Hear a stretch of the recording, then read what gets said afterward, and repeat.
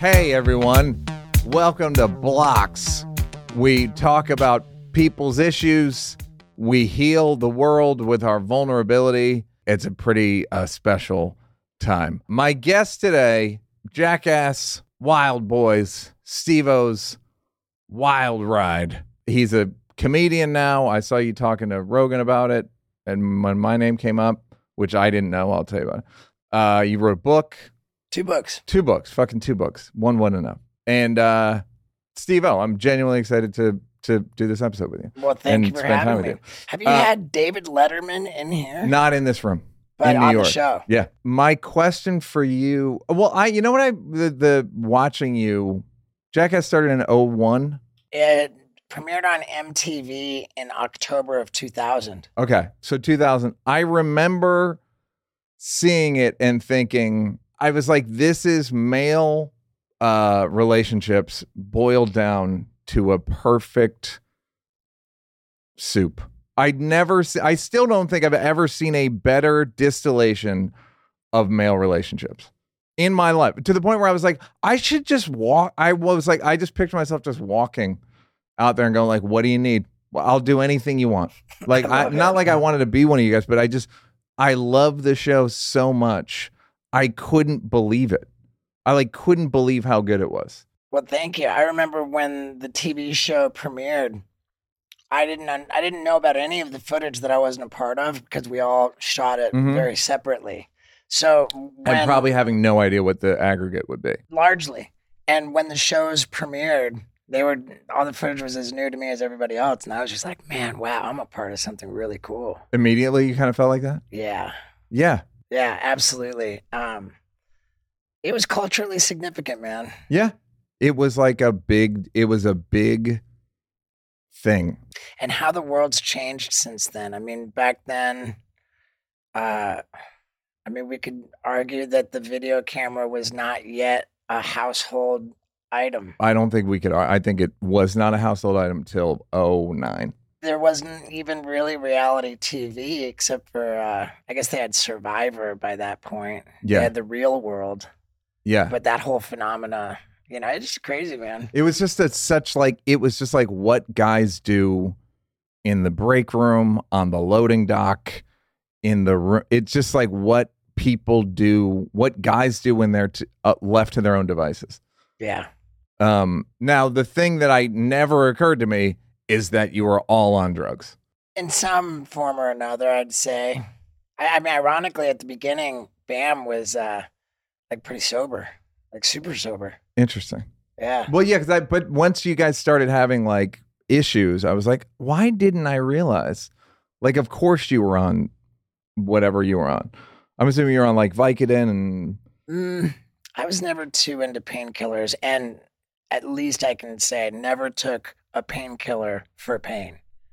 You just took it for the love of the game? Yeah, I just took it to get messed up. What were your choice? My drugs of choice? I had a big cocaine problem before Jackass ever even started. I was in a circus before Jackass started, and I would be awake for days in a row and backstage peeling off my clown nose and tooting up the... You were a clown? I was a circus clown, yeah. For how long? Well, I graduated from Ringling Brothers and Barnum and Bailey Clown College in 1997. Okay. Didn't get the contract with the Ringling Circus, which did break my heart at that time. Was it close, do you know? Not particularly close. I didn't make a great impression at Clown College. So I missed out on that. I think they made $240 a week or something. Oh, yeah. We were competing for a pretty bad job. But I ended up getting a job on Royal Caribbean Cruise Lines, as a circus clown. Got fired from that. How many hours a day would you have to clown? It was a weird job. It was only, I think it was twice a week that we got in clown makeup.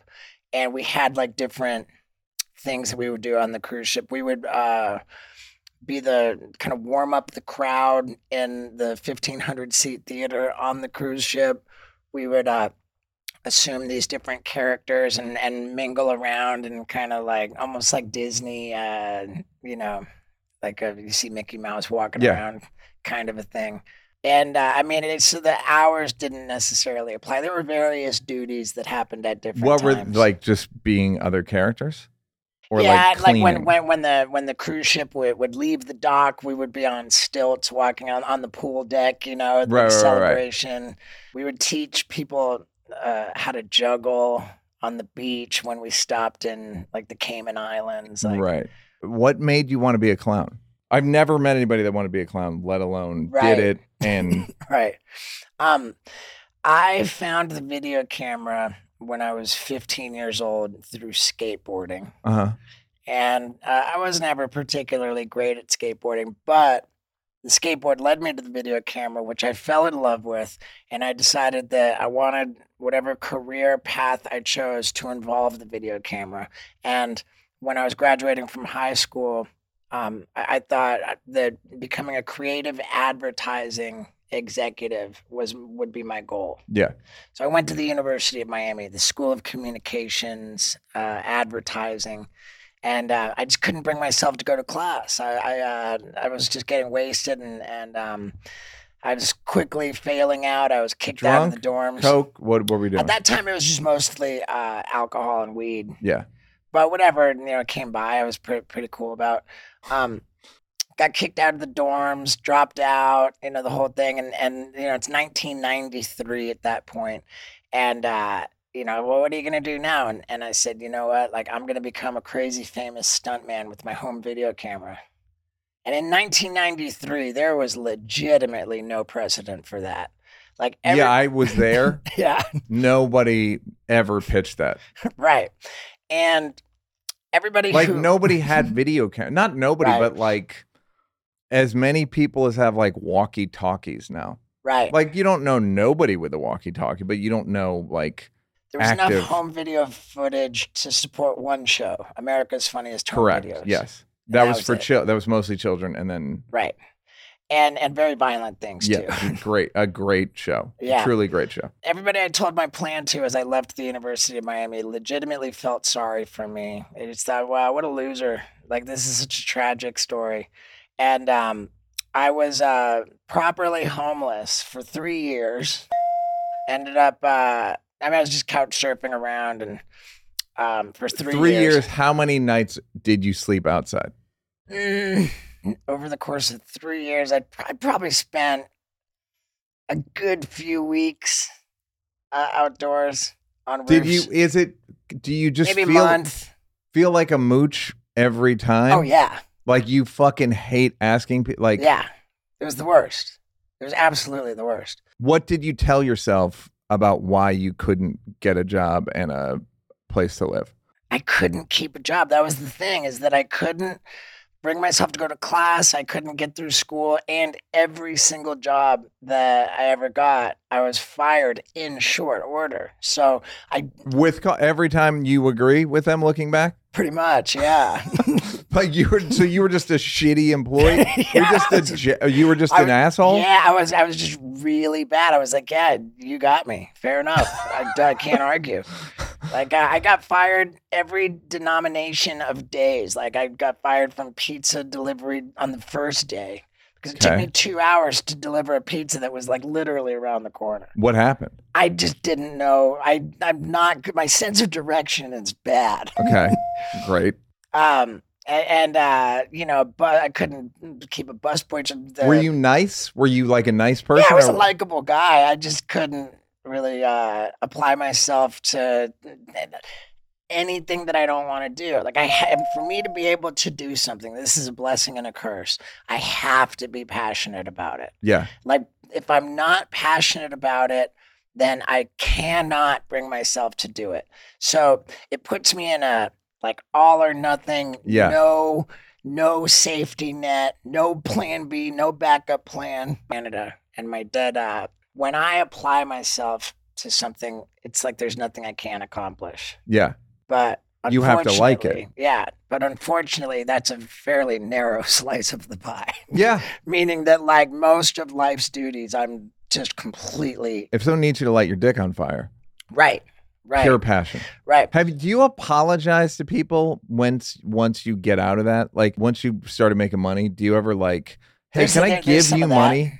Some of it? There's a little bit of that. Yeah. There was a guy who, when I dropped out of the University of Miami, we actually, there's a few of us who kind of dropped out at the same time. But one guy, we got in a van at the University of Miami. We drove all the way across the country to Lake Tahoe, and our plan was to become employees at a ski resort, and we would get free snowboard passes, and we'd become rad stuntmen.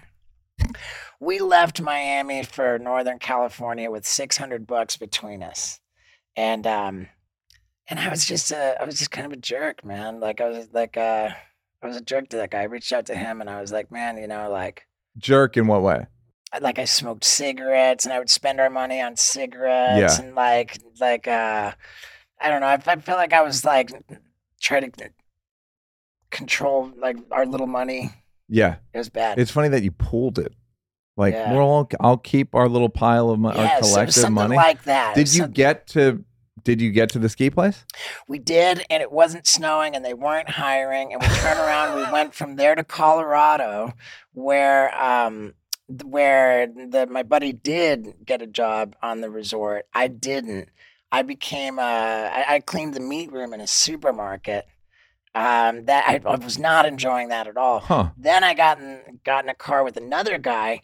We drove to Austin, Texas, to have drugs tested on us by the government for FDA approval. What kind of drugs? Medical studies. Now, like the more dangerous the medical study, the more they pay. So we did the most dangerous one you could possibly get into, which was where they were testing drugs for pigs and cows on people. Huh. The reason being that the drug was called ractopamine hydrochloride. The intention was to give this drug to pigs and cows, and it would cause them to have less fat and more muscle. Uh-huh. It would make for leaner meat to appeal to a more health-conscious consumer. But by the virtue of the fact that if they give this drug to the animals and the people eat the meat, like that means a little trace of that drug is going to enter the human body. And anytime before anything is allowed to come in contact with or enter the human body, it has to be like rigorously tested. So for some reason they had to like determine how much the human body could withstand of this stuff before they could, give it to pigs and cows for meat. Do you know how much you were getting? I know that the target of the study, the goal was to pump us full of it until somebody's resting heart rate went over 150 beats per minute. And it was supposed to be, I think, like a 10-day study, and they didn't quite get our heart rates to that dangerous level. So they gave us extra money to stay 2 more days. To get to 150? It was such a dangerous study that there were only 6 people in it. And we got like, I think it was supposed to be $1,500, but we ended up getting a bump. And they're like death row inmates? The other 5 guys are... There was a guy who was a gnarly drug dealer in the study. And he said, yeah, man, like after we get out of here, because we were going to get $2,000 for the study, like, he talked us into investing in a pound of marijuana. Great. And, to make our $2,000 last longer. And we went up to Killeen, Texas with this drug dealer guy, and he drove us to the spot, went in the front door, and never came back out the front door. He had our money, $500 from me and my buddy. And, and that sucked really bad. But we found our way back to the guy's place. And we're innocent, hey, we're just gonna see what happened. I'm sure he's confused. There must be some confusion. Yeah, like what happened? And my buddy had to fix the car if we're gonna get all the way back to Colorado. So I'm alone in this guy's apartment. When he gets back, he finds me in his apartment with his buddies. How'd you get into his apartment? I mean, he had a roommate who was home, and his roommate was none the wiser about what had been going on. Yeah. But the roommate wasn't even there. I'm sitting alone in this guy's living room. He gets back, finds me, and walks in with his buddies. Like, they beat me up, like kicked me in the head, like really hard, and took the rest of the money that I had on me. And he said, if you're here when I get back, like there's something bad's gonna happen. You're like, And yeah, I get that. Yeah, I better get out of here. So when my buddy came back from fixing the car, I told him what happened, and we got to get out of here. And we ransacked this dude's place. Like we took all the clothes out of his closet, and they'd like fit me pretty well. He had just bought this snake, and we stole his snake, and we stole everything we could possibly steal. And while we're in the middle of ransacking his place, we see these headlights pull into the driveway. We're like, and we go running through the back. We dive out the window, but then it turns out it was a false alarm. That wasn't him. We got back to ransacking, and we loaded up the car. We got out of there. What did you get? What did you get? Mostly from him? clothes and shoes. Okay. And a snake with a like a shedding rock kind of a thing. What became of the snake? We gave it to the nice girls in Colorado who had let us sleep on their sofa. While you're doing this, is it fun? Is it? I don't think I've ever told that story on a podcast. That's either. fantastic. Yeah. Is it? Do you think like this is my life? I'm living a good life and it's going well. It's a really good question. Thank you. And given that my goal is I'm going to become a crazy famous stuntman, Mhm. and like everything that I did to that. That might be the dumbest goal I've ever heard realized. Right. The dumbest dream anyone ever realized. Right. And so like I got drugs for pigs and cows. Because there was never a stuntman who was famous. Right. Exactly. By Ever. definition, it's an anonymous, thankless job. Yes. And I you mean, were like, unless you count like Evel Knievel. yeah, but he's a exhibitionist or something. He's, Right. you know what I mean? Yeah. Like he's not just getting thrown out of a burning Right. husk. Right. I mean, I was thinking like I wanted to make stuntman not anonymous. Were you always doing stunts? Like when you jumped out the window, did you like know how to land correctly or think you did? A little bit. Like skateboarding taught me how to fall down. Is that the proper way? I the mean, skate you're gonna fall? fall down. It behooves you to learn a proper way to fall down when you're skateboarding. The proper way is don't use your hands and arms, right? In a lot of cases, I would say rolling out of something is a good idea. So you have this dream and you kind of feel like I'm on my way. Yeah, I thought that like the getting drugs tested on me, like this is just part of my deal. I'm a wild guy. I do crazy stuff, like this is part of my story, notch in my belt, That was 1994 that I did the medical study. That later in that year, I was following the Grateful Dead for an entire summer tour. I went to every single show, and I would get to the Grateful Dead parking lot like on fumes. I would have and I would do like backflips for dollars to get like $5. And then once I had $5, I would buy like 3 hits of acid from like a deadhead guy. Yeah. Then I would sell each of those hits of acid for $5 a piece. Now I had $15. Then I'd buy like an eighth of swag, and then I would turn around and sell that for $30. Right. Like by the end of the day, I would have like $100. Yeah. And then I'd be cool, and then I'd just be worried about drinking and skateboarding. Would you go into the show? Nah, very rarely. Only if somebody gave me a ticket, which happens sometimes. Yeah, I would think it would kind of happen a lot. Sometimes sometimes that would happen. But it was just such a crazy thing, the Grateful Dead, man. Like they were in football stadiums, which hold like, I'm guessing like 50 to 60,000. Yeah. And 100,000 people would show up. Arguable that there were times when there were more people outside of the stadium during the show than there were inside. And it seemed like the cops kind of didn't care. They left a trail of people in prison. Oh, they did? Yeah, and selling acid is like a really serious crime that will have you in jail for like 10 years or something. Like there's just a trail of people. Okay, so I'm dead wrong. One time, it was in New Jersey. I think it was Meadowlands Stadium. And I had a bunch of acid on me, and I was selling a guy acid. And as we made the exchange, I realized a cop was there and saw it, and the cop said, "Hey," and I just took off running, dude. And I was not captured. Cops, come on out. It's over. Yeah, I mean, I remember that very, very well. I could have been part of this whole, prison contingent. I didn't even know about that. My thought was if they had a lot of black fans, a lot more people would have gotten arrested. That's my thought.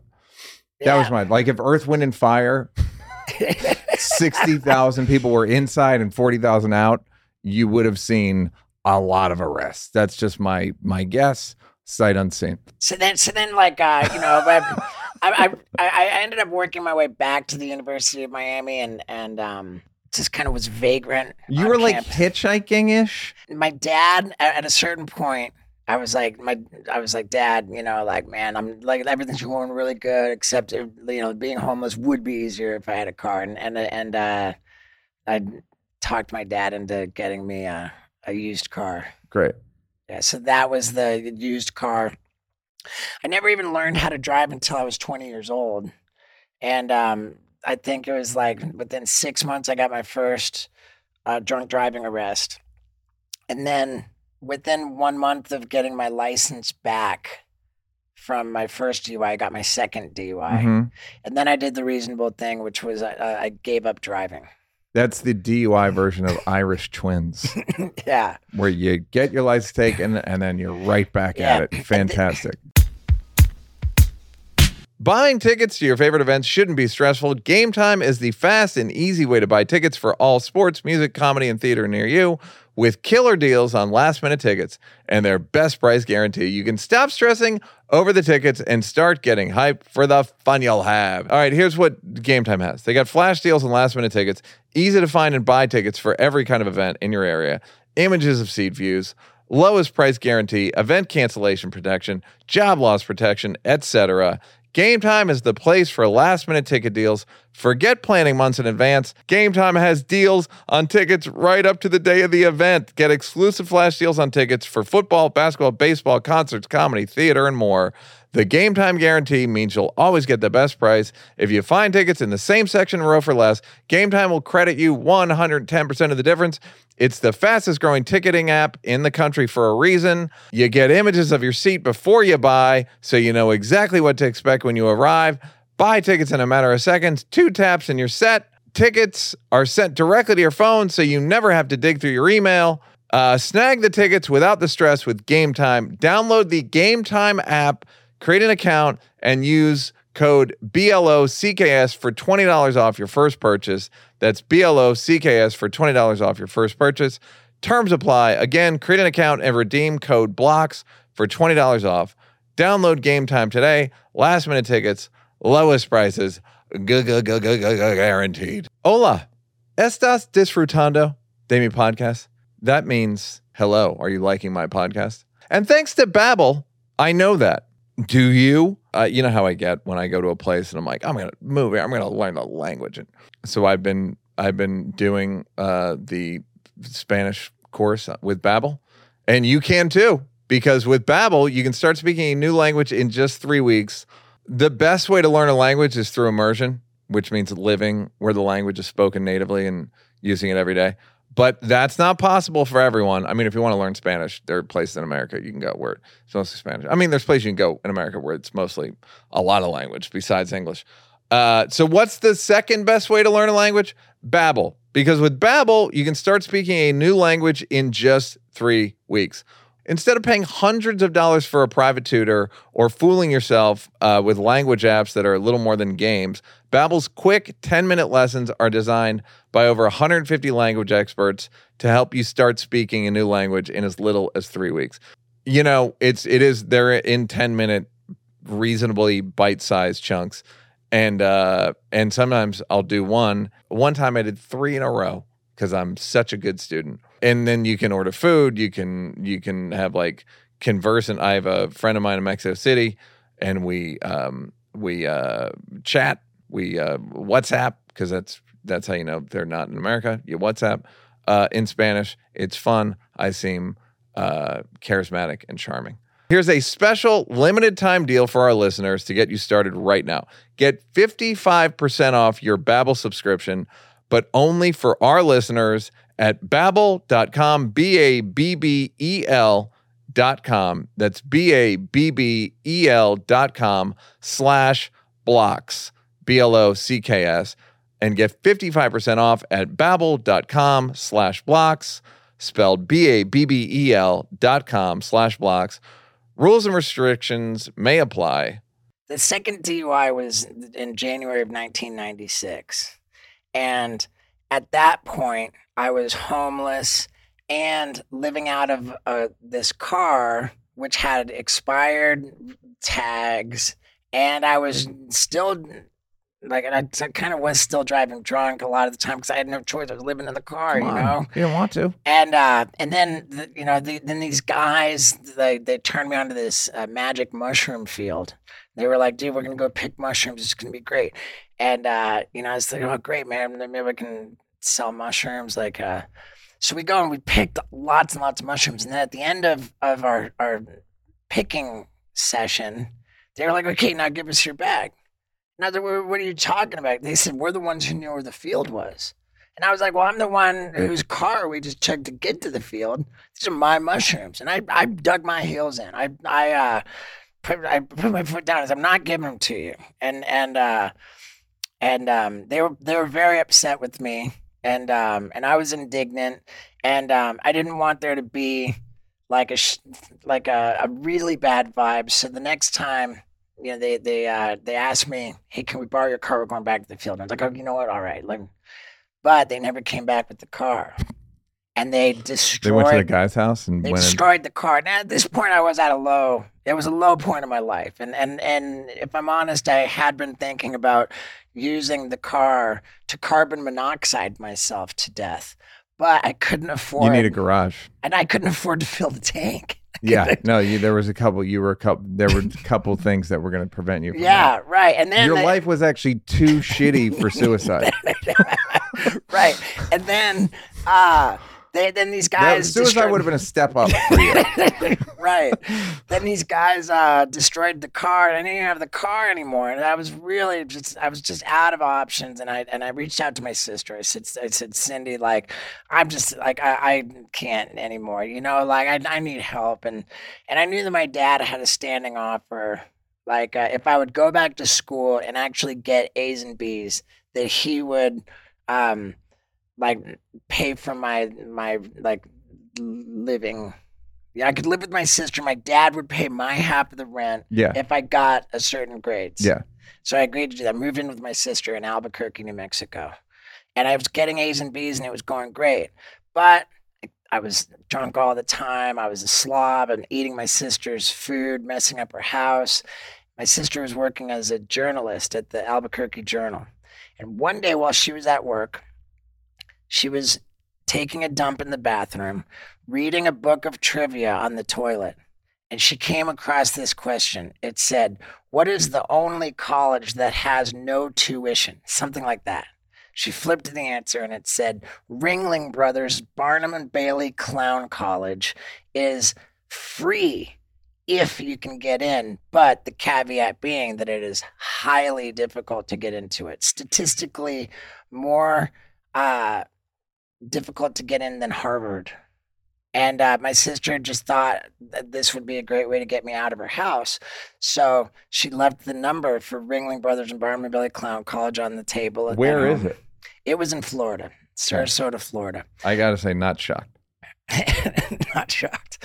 Yeah, Sarasota's a big circus town. That's where all the sideshow freak people live. So I got home and it just made perfect sense to me. I thought, oh, well, I'm not really getting a lot of traction with my my like stunt career, even though I had. You're doing a lot of stunts. I was doing I was actually doing some really cool stuff. Like during my vagrant period, being homeless and couch surfing. People said that's your peak.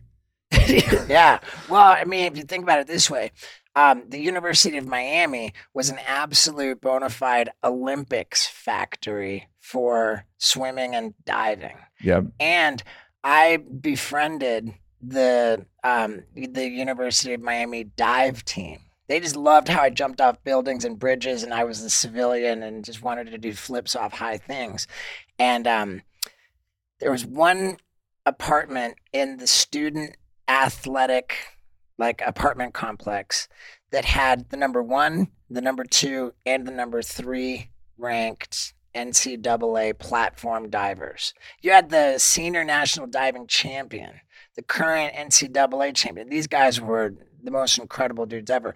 And they took me under their wing and really cleaned up my standing back flips, so I could just do a perfect standing back tuck. And as soon as I learned that, then I started setting myself on fire, like pouring, rubbing alcohol all over my hand, my arm, and I would light it on fire. So that was my torch. And then I would go into a standing back flip and use my flaming hand as a torch to simultaneously breathe fire while doing a backflip. So you do the spitting thing. Yeah, midair. Just like a simultaneous fire breathing backflip, which I absolutely invented. And I could do that before clown college. Like these diver guys also taught me how to walk up and down stairs, like on my hands. It's Would cool people, stuff. no one got hurt on that? I got hurt. Yeah. Sure. Like there was a point, and this was what actually put me Do on you wear the map. glove? No, not rubbing alcohol burns pretty thin, but I did get burned a lot. And, I was still super into skateboarding. My highest goal really was to be in skateboard videos at that time because I wasn't good enough at skateboarding to be in the awesome videos, but skateboarding would get monotonous. Nobody could watch it for an hour. So skateboarding videos always had this crazy kind of comic relief, irreverent craziness. And I wanted to be that guy. I made it my job to be that guy. And the skateboard tour came through Albuquerque. And I met up with these. I said, "Oh, guys, like Big Brother magazine was the tour." I told them, "You guys, I love Big Brother magazine so much. I'm going to be in your magazine. I don't care if you like me." And it was kind of the basis for Jackass. 100% the basis for Jackass. And my plan was that I was going to light all of the hair on my head on fire by spraying hairspray all over my head. Light my head on fire, all the hair, so that my head was a torch for this big famous professional skateboarder, Chris Markovich, to blow a fireball off my flaming hair, into which I would put my hand and my arm so that my hand would come out of that fireball that came off my head. Now it's on fire. And now I'm going to do the simultaneous fire breathing backflip with my head on fire. And then once I finish that, then I'll put everything out and call it a stunt. But the problem was, because I wanted to get my left hand into the fireball, I positioned the pro skater to my right, which left my whole face exposed. And this guy, I don't know if he blew the fireball with his eyes closed or what, but he blew that fireball point blank right into my face. And my whole head from shoulders up, face included, my whole face was just on fire. And my best thinking in that moment was, man, I better hurry up and do this fire breathing backflip because my face is on fire. So I went through with the whole thing. The footage is amazing because you see the backflip and I rotate, my back is to the camera. And as I rotate, I come around and you see just my whole head just is engulfed in flames. And I came up short, landed on my knees, so I wasn't able to. And so I'm kind of struggling to get back up, and I'm going through this. It was a backyard keg party this happened at. I ended up with all the skin from my face was like came off, and it was rolled up like a joint. All this, the skin was just off my face, and I knew. They said in the footage, they said, "Dude, are you okay?" And I go, "No, dude, not even." I had to go to the hospital. I was like, I burned my face off. And so So rubbing alcohol is not, it burns thin sometimes, but if within you leave it going for, it's pretty easy to put out, but. What happened to your face? I had 2nd degree burns. I went to the hospital and they is it called debriding? They debrided it, meaning that the dead skin that's burned is going to cause an infection because it gets rotten or something. Yeah. So they've got to scrape off. It's super painful. They scrape it off. And this happened. This was so crazy. They said I wouldn't be able to go into the sun for 6 months. They were fine with the flip fireball thing. They were like, you can still do that. Hospital. Just don't go in the sun. Right. And in the mornings for 2 weeks, my face was they had all this stuff coming out of my, like, this ooze, like Yeah. pus or whatever. And so in the mornings, I would like have to peel my face off my pillow, and it was just a really dark time. And while I was in the whole peel my face off my pillow phase, was when I found out that I had been accepted into clown college, and it was bittersweet because I thought, man, how am I going to put on clown makeup? So was your life kind of always this haphazard? Yeah, for sure. And then did it stop once Jackass started, or it accelerated? Oh, it totally accelerated. So this with money and access. Kind of, yeah. Uh-huh. God bless. Yeah, and these days, like it's like all time crazy. Like last couple of years is It's crazier than ever. Days. Last couple of days. Yeah, like I gave myself I recently bought a smart car for no reason whatsoever but to crash it fucking straight into a concrete wall to make sure the airbags work. And I've agonized over it for a long time because it's like the speed. What is the minimum speed? 25 for The airbags? minimum speed for the airbag to go off is only 10 or 12. Okay. And you want it to look awesome. You don't want it to look too awesome. Yeah. Yeah. And see, I got Great. a crash test dummy Yarmulke Fantastic. tattooed on top of my Fantastic. head. Fantastic. Yeah. Commitment Yeah. to the bit. Yes. Yeah. This guy got a fucking full ride to clown college. All right. Let's get to some blocks. Okay, good. All right. The big one, number 2, overdeveloped concern for the opinions of others. Yeah, Okay. Well, we should talk about, you are sober? I am. How long? 15 years. Okay. So do you look at your unsober years as some sort of escape, or trying to get out of your experience or your skin, or what do you see it as? I look at my entire life as an exercise in being extremely uncomfortable in my own skin. From From as early as I can possibly remember. I remembered feeling like not enough. I would go as far as to say defective. Mhm. There's just something not right, like everything's not okay. Yeah. I'm not okay. Everything's not going to be okay. Like To this day, that's anxiety? yeah, just like, like I'm screwed up and I'm screwed. Got it. From parents? Who knows? I just think that's alcoholism, kind of. Oh, you just came out of the chute like that. Yeah. Got it. Okay. And Because I had a perfectly privileged yeah. and loving upbringing. Yeah. I agree with you. I know people that's like, I think sometimes it's just in you. Yeah. And that you like gotta get it out of you. It's also in every single leaf on the family tree on my mom's side of the family. Everyone's kind of built the same way. I used to say that everybody on my mom's side of the family was either dead or dying from alcoholism, Yeah. but now they're all dead. Like, except for like my generation. I've got two cousins on my mom's side of the family, and all of us are. And none of them recovered in any way, and nobody. It's really like my mom, her brother, her sister, her mom, her dad, and as far up the ladder as anybody's aware of is all like alcoholism, addiction, gambling, suicide. It's all gnarly stuff. Yeah. And they all dealt with it relatively the same way. And did anyone ever come to you and go like, hey, I see what you're doing. Or were they like, hey, Steve, come drink with us? It wasn't really either. But it's just it's testimony to how insidious the disease of alcoholism is, that what I witnessed firsthand as a child would be enough, you would think, to educate me, to scare me straight. Like I that happened to me. Like, no, my dad was an alcoholic, and none of us, 10 kids, nobody.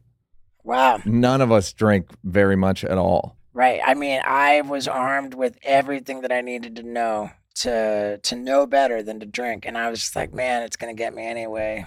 It's going to get me anyway. I'm just going to try to have fun with it. Yeah. All right. Fuck it. Yeah. Let go and let alcohol. There you go. And why'd you stop? What did alcohol do that you were like, it's too far? Alcohol, you weren't supposed to do all that. I mean, I got in with a lot more substances than just alcohol.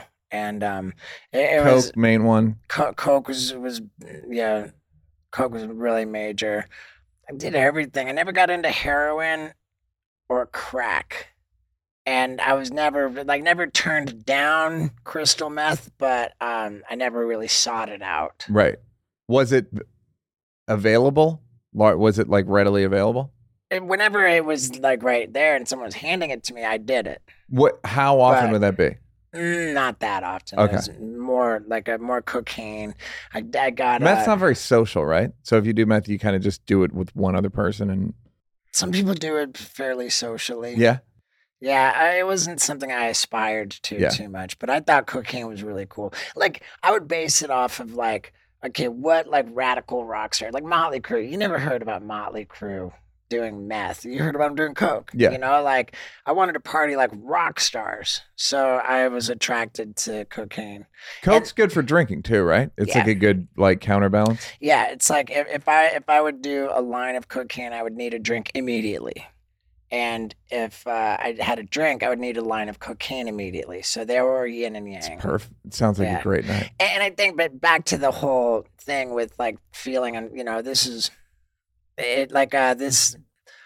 They call it restless, irritable, and discontent is kind of the default state of the alcoholic. You know, there's just you're uncomfortable in your own skin, like, and I just felt like I wasn't enough, and that was a problem. What's coming up to me is like getting sober must have been fucking hellish.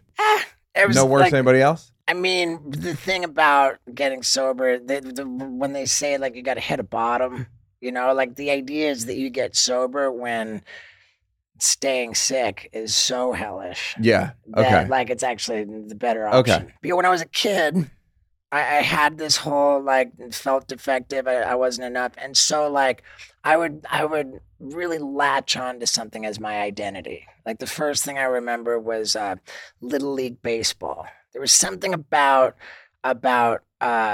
dressing up in my Little League team uniform. That in that uniform, like it helped me because I was a baseball player. Yeah. And so like it was a complete identity shift. It was You weren't yourself. You know, it was like I would just take cosplay or something. Yeah. So like I would be wearing my Little League baseball uniform like on nowhere near a baseball field. Like when I was not playing a game, I'd be at the movies, the mall, like on a Sunday night. Yeah, in your for sure. In your Little League. Yeah, and when I was 9, I did a season of Little League football, and there's my like a Canadian citizenship card that I have where like it's like a passport photo and I'm just full pads. Like I felt the need to wear like my football uniform with my shoulder pads underneath, like for a passport photo. Halloween every day. I wore it for Halloween too. There's a year for Halloween I was a football player. And people go, "What are you?" And go, "A vampire." And they're like, "Why are you wearing it?" And you're like, "I'm a fucking vampire. Don't worry about it." It's right. Different thing. So that was just this thing, and that's kind of how it manifested at that time. And then the Little League gave way to heavy metal. I discovered like Iron Maiden. I was like, wow, this heavy metal. And then Motley Crue, and then Slayer. And you wear the outfits and the pants and the shirts and the I wanted to grow the mullet. Yep. My parents wouldn't let me, so it was just always hairspray, like, make eyeliner. No, I didn't do that, but certainly the jean jacket with patches. Where are you from? Canada? I grew up in 5 different countries, and I have 3 different citizenships because I was born in England, but my mom was born in Canada, and my dad was born in America. Great. So I'm all 3. Is that good? 3 valid passports is epic. Great. Yeah, they're all countries where you can have more than one citizenship. Great. And taxes only apply to where you're a resident. So, which is California? Yeah. fuck. Yeah. But then I became like, my identity became like, the 1.5-inch mullet, because that's all my parents would let me grow it, and the jean jacket. And then skateboarding came and took over the heavy metal. And then it was just skateboarding was my identity. And then the skateboarding, then it turned into like pot and the Grateful Dead and everything. So I always had this thing like where I wanted to, like somehow amount to enough. So it's like me plus metal, it might be a full person. Yeah, maybe. And I would just listen to heavy metal music at people, and then all the kids at school were like, "Oh, you Satan worshiper," and that would like really hurt my feelings, even though I wanted them to think that. Yeah. I moved so much growing up in 5 different countries, like born in England, moved to Brazil when I was 6 months old, because my dad became the president of Pepsi Cola in all of Brazil. And then he got promoted, so we moved to Venezuela when I was 2 years old. And then we moved to Darien, Connecticut when I was 4 years old. At this point, I've spoken 3 languages fluently by the age of 4, forgot 2 of them completely by the age of 5, and moved to Miami when I was 6 years old because Dad became a big tobacco CEO for R.J. Reynolds. This was during the 80s, and they discovered that cigarettes were actually like linked to cancer, like the kind of, and so the tobacco companies were freaking out, thinking that their business model. Did he testify in Congress, your father? He didn't, but he's got all kinds of funny stuff to say about the battle and how both sides of, but tobacco companies started buying up food companies because if the business model of tobacco went away, people are always going to need to eat. Yes. So at the time, the largest corporate merger or corporate takeover in history was it was called the KKR merger, and it was where R.J. Reynolds Tobacco became RJR Nabisco. Mm-hmm. And my dad was part of that biggest. Dad says that he had an aberrationally good year that year. He went on to become the president of Nabisco International. I think was his deal. So at this point, like I live in like a huge house. In where? Well, we moved to England when I was in 4th grade. Then we moved to Canada, and then we moved back to England. I think maybe Dad started out like it was just Nabisco, Canada. But yeah, like my house got bigger as I grew up. I got more uncomfortable, and my dad was never home, and my mom was super drunk. And we moved all the time, and I was just this like this thing about me just made me really like aggressive and I wanted everyone to. There was this report card I got in 6th grade, and the teacher wrote, "Steve desperately wants the approval and praise of his peers, but the way he goes about it like brings about the opposite result." And that, like, I remember, like, I found that my sister, like, dug up all this stuff when I was making my first book, and I saw that comment in the party. It was just piercing. Like, ooh, you know, like, there are a lot of dynamics where people really desperately want one thing in their way. But you were like a little dickhead about it? Yeah, like I was just aggressive, man. Like I tried too hard. Like when I was in 3rd grade, like I had got all the kids around in the cafeteria and like unscrewed a salt shaker and just watched me consume a mountain of salt. Like, you know, and nobody thought it's like, oh, that's creepy. Like, what are you, creepy. Like, no, it's awesome. And you can really respect it. I remember 5th grade, I was 10 years old. I remember this one really, really well. Like all of my baby teeth had fallen out. And I was like down to like maybe the last real teeth you ever would have. Yeah, right, exactly.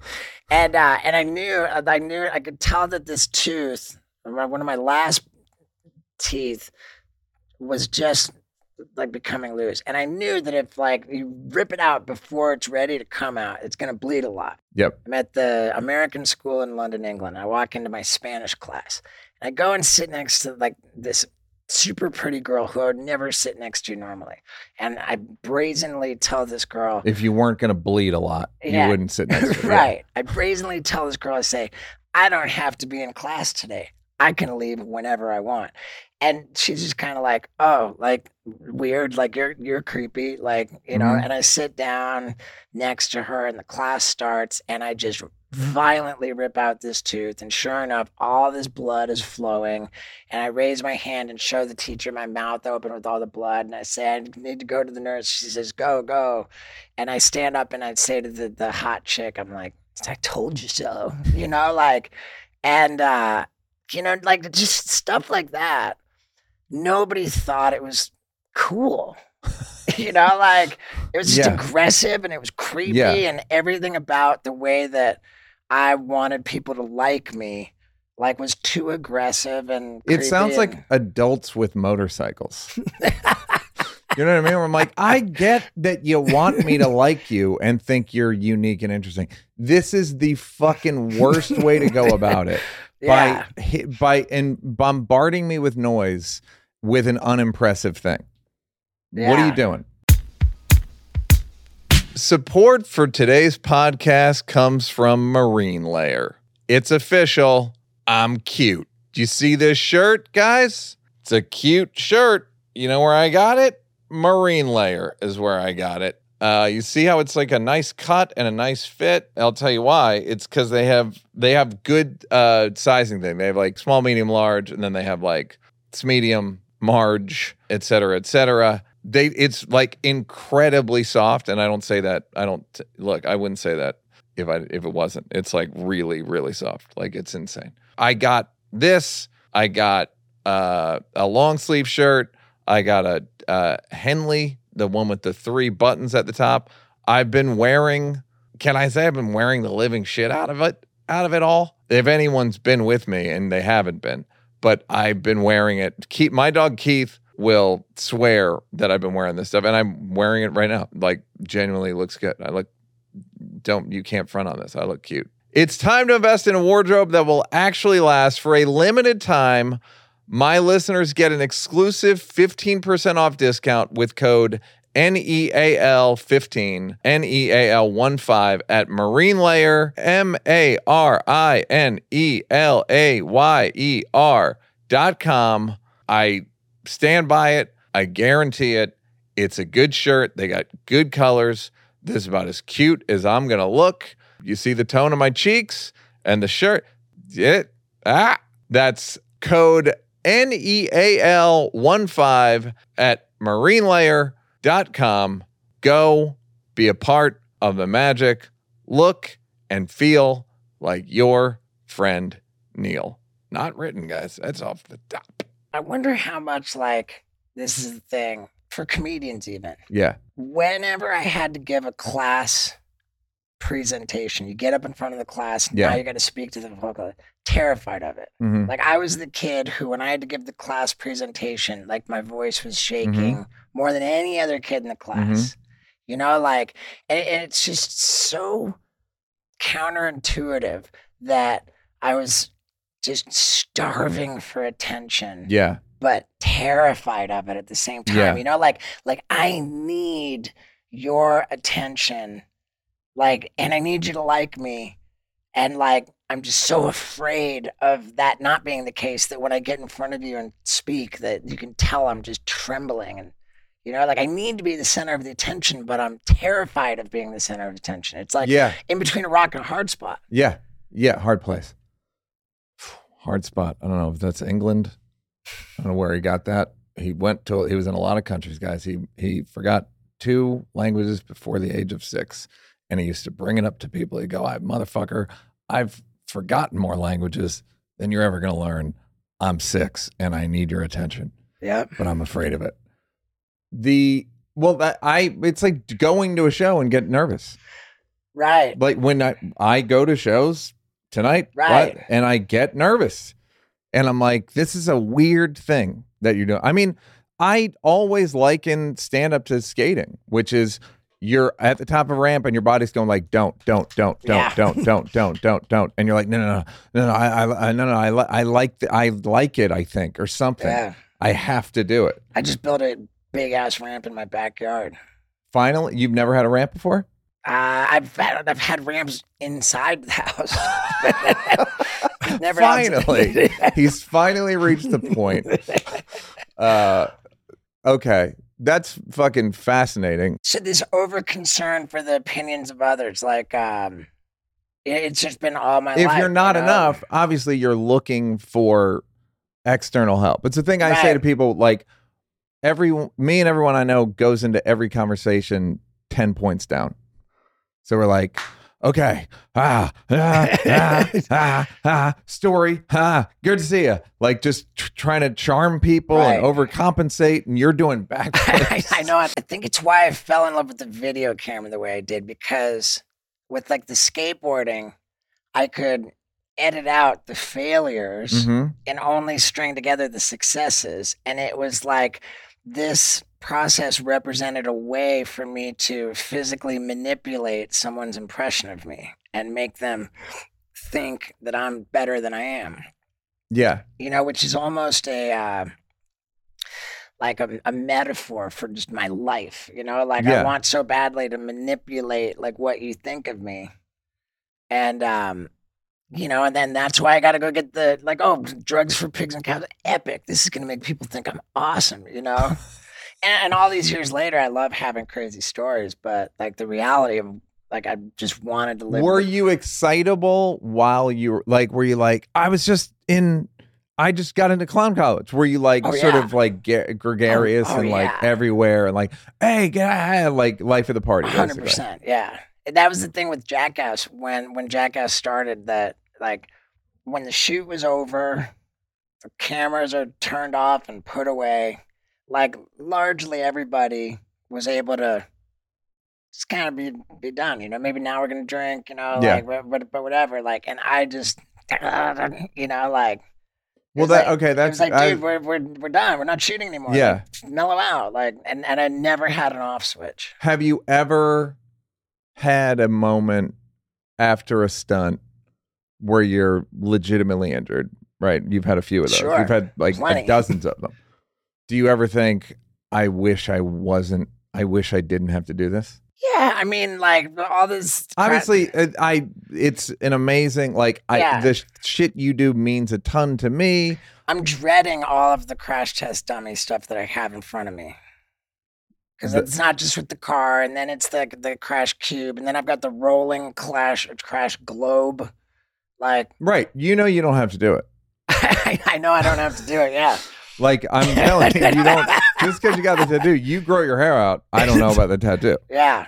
Yeah, like you don't have to do it, but it is that thing of you might have enough money to not have to do anything, and you're still like, I have to do it. And you just wonder, I ask this because I feel this way.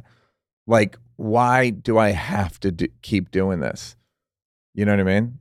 It's a great question, man. I mean, I just am right now in the process with my fiance of purchasing a life insurance policy. Go ahead. A 40+ acre property outside of Nashville. Yeah, we want to like open up a big animal sanctuary. Right. And last night I went into a full like spiral panic attack, thinking like, well, you know, what am I doing? You know, like what am I doing? Like, I was throwing around like the math and, you know, what it would look like to be on tour for 4 months of the year, in LA for just under 2 months of the year, and a minimum of 6 months and 1 day in Tennessee, so that I'm officially like there's a those taxes. Yeah, it's a legitimate Tennessee resident. And that like kind of made sense to me. Like, oh yeah, there's a real reason to do this. And then I thought like, what am I doing? Like, I'm just like plunking down like the most money I've ever plunked down on anything to buy this property. And now I'm talking about just sitting there for 6 months out of the year, like just gonna kneecap my earnings potential, like while all this building is going on in the property, just money's flowing out, and I'm just gonna cut off my earnings. Yeah. Like, what am I doing? Like, I just had But the earning, I'm not even thinking about the earnings thing. I'm thinking about because I watched the latest Jackass, and a part of it must be there's a part of me that's a little sad watching it. Okay. Because it's because of the compulsion. Sure. It's a weird version of the end of Eternal Sunshine of the Spotless Mind, meaning they know how hard relationships are and they choose to do it again. They know the heartache. They know that, and it's like, it's like a new hour with stand-up or any of this shit where you're like, I'm gonna do that again. I'm gonna and so when I watched you guys do this thing that is very hard on you, yeah, and it's like you can't not. It's like salmon swimming upstream or something. It's like in you to do it, and to hear you tell it, it's almost like it was in you before anything. Right. Yeah, and I think that the ultimate example of that, and what terrifies me, like to no end, is like the stories. The one that comes to mind, a movie called Stan and Ollie, Mm-hmm. which is the story of Laurel and Hardy. Yeah. These guys, and there's another one about Buster Keaton, which is an actual documentary. Yeah. Like these people who are like physical entertainers and like got raw deals in their contracts, weren't good with their money, found themselves in their 60s, 70s, and like just suiting up and getting on stage, like to beat themselves up, like when it's just dark and tragic and sad to watch. Like the same feeling that I got from those I got when I watched the movie Judy, where Judy Garland is like just, There's something so physical about what you guys are doing. That's not. It's like, and it gets more dangerous every time. Right. With every age, every day of aging, and and so it's really scary to me. And I think that like what's interesting is hearing your story. You're like a real fucking raconteur. Like you like telling the stories. You're telling them well. They're interesting. Like you're not just a stuntman. Well, I've definitely evolved. And by the way, thank you. I appreciate the kind words. I've evolved with my comedy, where it's a multimedia thing. And then the new hour that I'm putting together now, as violent as it is, it's an examination, largely an examination of how I am confronting middle age. My aging process. Yeah. And there's a lot of lashing out at father time. I'm just taking it dead on and acknowledging that I'm at that time. Yeah. And here's how it goes. So I think that there's something about like being deliberate and upfront about it, and not just pretending that that's not going on, that allows me to be authentic and do it, what I'm doing at this age. I hope anyway. But it strikes me as interesting too, because I was about to say that there's the sad and depressing Buster Keaton story and Laurel and Hardy story. But what's sad and depressing about that is that they were in true financial distress and having to do that to survive. Yes. But there's a difference between what I'm doing, where it's like, I'm not in financial distress. Yes. I'm doing it by choice. Yeah. And that is an absolute, like, exactly the same thing as what I said about alcoholism. Like my family members, like, it's going to get me anyway, Yeah. I'm just going to try and enjoy it. It's like saying, I got alcoholism, but I'm going to, like. I know. Well, that's what's interesting is like, are you a heat-seeking missile for, like, are you just a kamikaze pilot? Like, is there Yeah. just literally as you turned on, I see the crash test dummy tattoo. And I worry, and then there's a part of me that's like, I don't know, just go out. Yeah. Or it's like a good example would be Madonna, right? Right. Ooh, that's a tough one. You know what I'm saying? I know. It's, You don't even have to see say it. no- you don't even Yeah. have to It's get like, mean. I don't know. Yeah. I don't know how. I can't call this one. I truly don't know what to tell her. Right. And why is it so different with Dolly Parton? Because she's always been cartoony. It's always been cartoon boobs and Yeah. cartoon makeup and and she's in on the joke. Right. It feels like a manifestation of the restless Yeah. and dissatisfied. I can't remember what the I Restless, irritable, and irritable, discontent. restless, irritable, and discontent. Like having to Right. do it to get.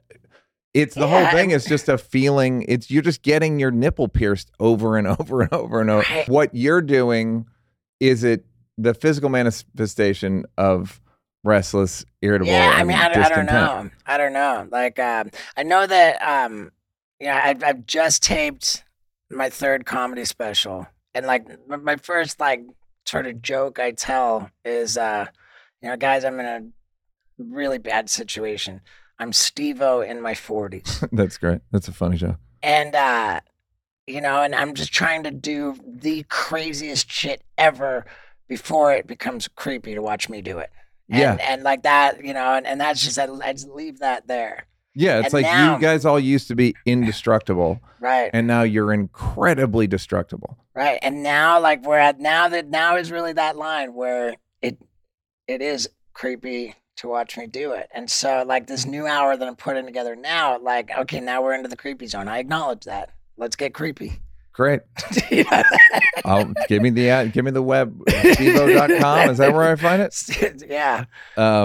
This third special just got shot, but Okay, so the what have you done about the concern of others thing, the opinions thing? Have you Yeah. found like a middle? Have you found a think that way what- to disengage? I think that the answer to that for me is in finding separation between the persona of Steve-O and the person of Stephen Glover. That's the best I What's can funny do. is Stephen Glover's a pretty good name, and thanks, man. you changed it. Steve-O's a little better, but like Stephen well, Glover's pretty good. Yeah, when I was, I told you I got my second drunk driving arrest within a month of getting my license back from the first, Mhm. which meant that I had to go to jail for 10 days. And I was in jail for 10 days. And while I was in jail for 10 days, in this big auditorium full of bunk beds with other inmates, like they let me have sheets of paper and a pencil.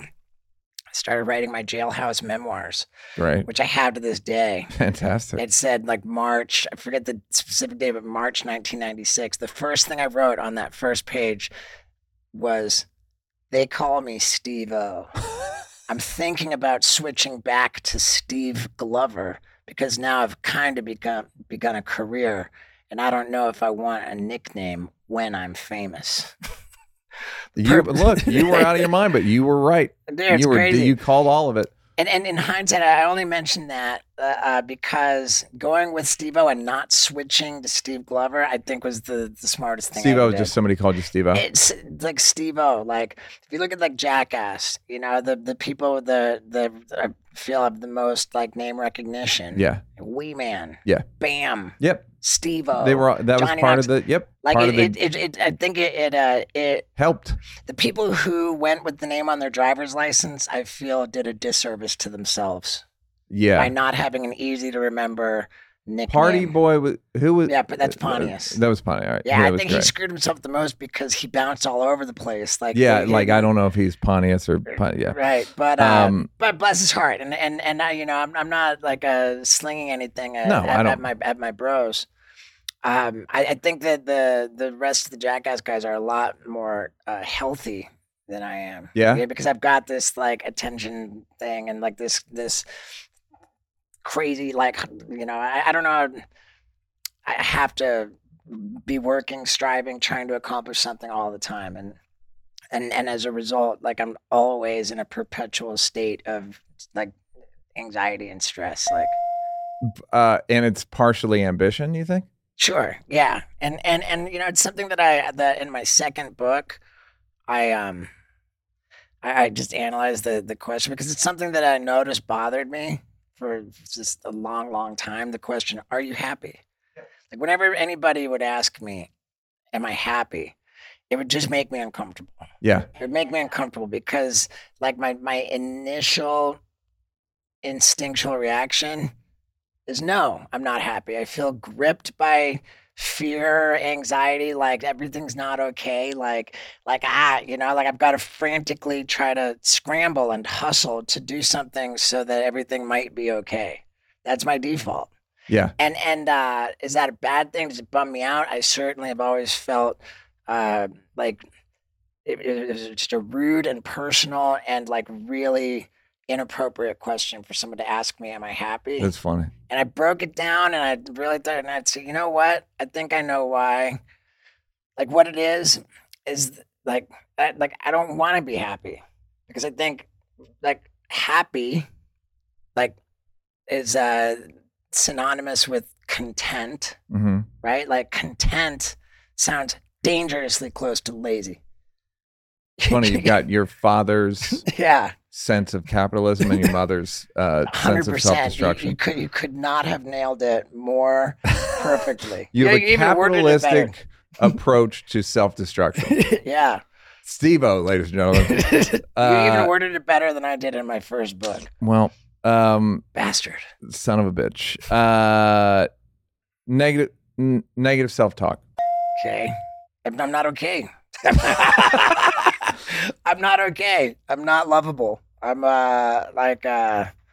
you know, like I had a thing in Three Mics, my first Netflix, where I said I don't have the shelving for good feelings. I could have a good feeling. It's just I don't have anywhere to put it. Nice. And like the idea that happiness is that's a personal question. I want to say that to somebody at some point. It's like fucking very funny. Dude, how dare you? Yeah, like you her? have no right to ask me that. Of course, I'm not small happy. talk. Yeah. But I also try to achieve my way out of depression, and you're trying to achieve your way out of anxiety. Yeah, for sure. And I've come a long way with the negative self-talk thing, man. Like last night, like what am I doing? What am I doing? I'm gonna buy this house. Like I'm like you know, like I've just poked a hole in my canoe and stopped rowing. Yeah, you know, like I don't think you have to spend 6 months in a year. Yeah. I think or 6 months in a day. I think you do, and I think that whatever time you spend on tour does not count. I think you got to physically be there, but. I know that I can't do that. Like we got the property, we're gonna get married on it. We'll start setting it up. But like I just can't be there because I've got to work. Yeah, I have to. Yeah, and I have to work harder and more and better than ever before. Because of the house, or because of some weird thing in your head? Because I just you've decided. I have to. You put a hex on yourself. Yeah, I've built like I'm pretty prolific with content creation. Yeah. Like, you know, I upload to 4 different YouTube channels regularly. I've got all of the, you know, like some crazy combined social media following of 35 million. It's like, It's pretty crazy. Like, and I've got more of like a media department like built around me. It's just increasing overhead. So all I'm like, like the overhead is getting insane at this point. And then now, like, because I taped the special, like touring, you know, no touring. It's just all money going out. Like, yeah, but you're making money off the YouTubes. Yeah. Yeah. Okay. Negative self-talk, pettiness.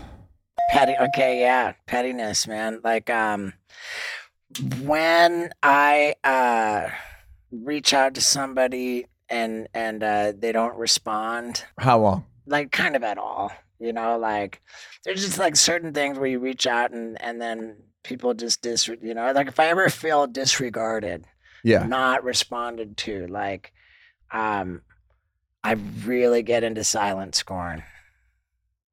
It's pretty gnarly, but you know, like, and I like to this day maintain like inventory. You know, like I've got like the whole 12-step inventory thing. You know, where we catalog our resentments. And, I do it in an app. And like 80-90% of my resentments are like, someone blew me off.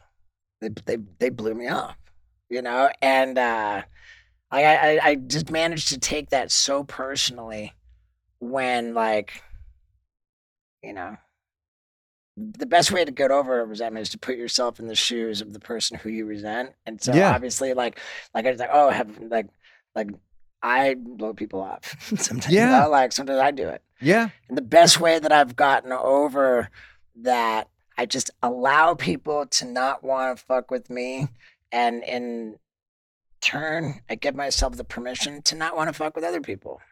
But do you believe it? It's as close as I can get. It's a theory, not a practice. Yeah. What do you think is happening? Your just ego is so tender that any sort of abrasion is fatal. It hurts to agree with that. Yeah. I mean, when you put it that was pretty eloquent and poignant, the way you worded that. But yeah, it's not off the mark. Like I want to matter, man. I want to matter. I want to be acknowledged. And if I'm not acknowledged, but you also know that like there's a lot of matters at this point. There's a lot of fucking people. I know. Who and invariably it's somebody who's got a shit ton going on in their life. They're like and invariably like I always end up hearing from them and like, oh, like it couldn't have been. They didn't know about it, couldn't have been less malicious. Yeah, that's I think by definition petty, that I can take something personally that someone else isn't even aware of. Yeah, I mean, small shit, right? And what have you done about it? And how did it get very destructive? I mean, with that, it's the inventory process. I write it down. I speak up about it. Who do you speak up about it to? People in recovery. Okay, you just say like I'm mad at somebody because I emailed them and they didn't email me back. Yeah, let's see what I love got. it. Yeah. A living inventory, guys. Yep, I got my spiritual toolkit. That's an app. Yep. Okay. Blew me off. Wouldn't do my podcast. Blew you off in what way? This guy blew me off after two of his biggest creators made formal intros by email and text. I don't even mind saying that was the CEO of thinking about getting on this platform. It's the CEO. I was like, hey, my buddy, my other buddy Steve will do it. So, guys, I'm thinking about getting on both of them. Oh yeah, let me introduce you to the CEO. I think, oh great, man. They introduced me and it's crickets. I don't hear from the guy. Nothing. And I'm like, and everyone's like, oh, we'll just upload under. I'm like, I'm not gonna bend over backwards to bring all of my following to this platform. This guy can't even. But why do you want the guy? You're doing great. I just think another platform might be a bigger audience, but I don't think it'll be bigger than YouTube. What the fuck are you talking about? I know, but you can get away with more. Okay. You can finally really hurt yourself. But that's just the first call. Yeah. So what does this affect? Fear, self-esteem, security, pride. My mistakes. Where have I been selfish, dishonest, or afraid? Well, I feel entitled. I'm entitled. Like, this guy's not kissing my ass. That's entitlement. Self-important. Grandiosity. I have no idea what's going on with this guy. Whether he kisses my ass or not has nothing to do with what's right for me professionally. Uh-huh. I bitched about it, even to and that's not a good look. I should be logical and strategic and not cut my nose off to spite my face. I'll probably bleep most of these names. But what I'm going to say is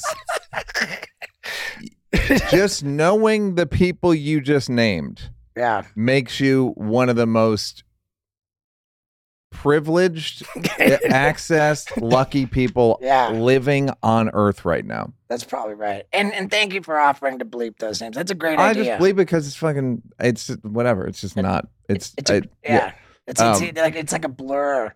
Like, it makes it sexier. Yeah, and people, they'll be in the comments. It's gonna blow up. It's gonna be wild. It's gonna be on. I'm talking to the CEO right now. So Just got off the phone with yeah, him. it's really good. He said he's got nothing going on.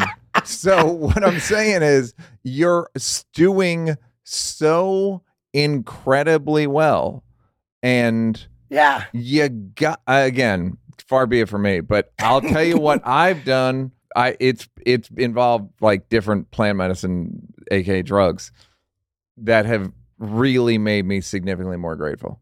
Oh yeah. Like significantly more grateful. Yeah. And maybe it's short term, but it's Yeah, made me more that's a grateful good one. and no less talented. I got to add that to my fourth column there. Lack of gratitude. Yeah, it's just like Yeah. and I'll tell you, this is a negative self-talk thing that I've come to. How much better could it be going, Steve? What are we talking about? Who's doing better than you? Well, I mean, there are a lot of people doing better than me, but How many? In what way? By the way, if you want to talk about emotionally, everybody's doing better than you. I'm saying professionally, right. how many people are doing better than you? How many people are thinking about a 40-acre farm? Right. Yeah. Leave it to black people, meal, whatever. You do what you want.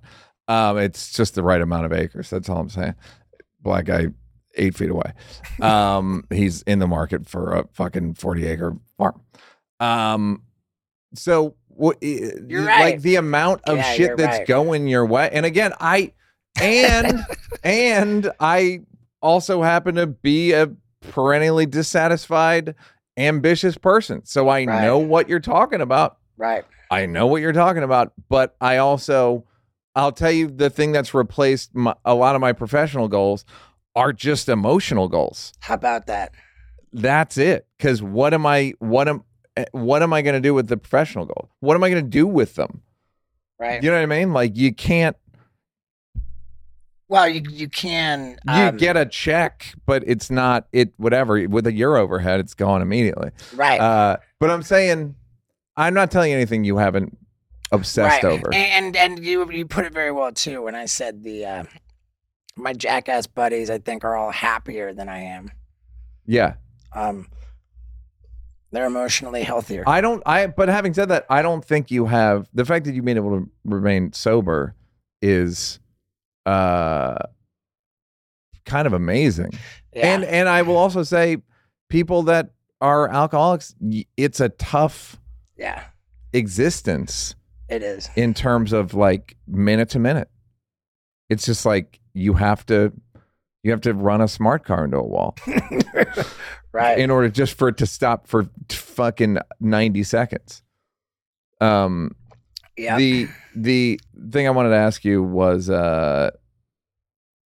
what have you done that's gotten you that's improved your life in terms of all this stuff? Obviously getting sober, sobriety into is the it. biggest. Yeah.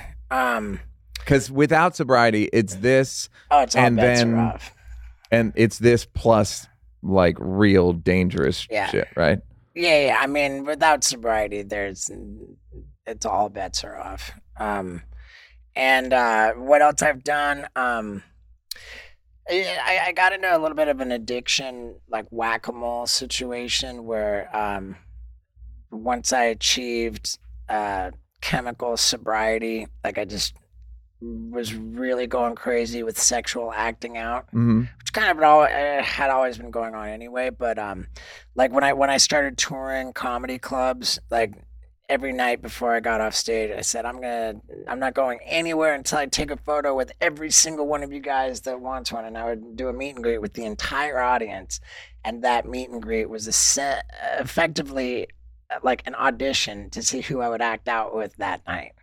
And I would just act out sexually on the road constantly. And, it struck me that at that time I was approaching 40. It was 2013 when it got really pretty serious.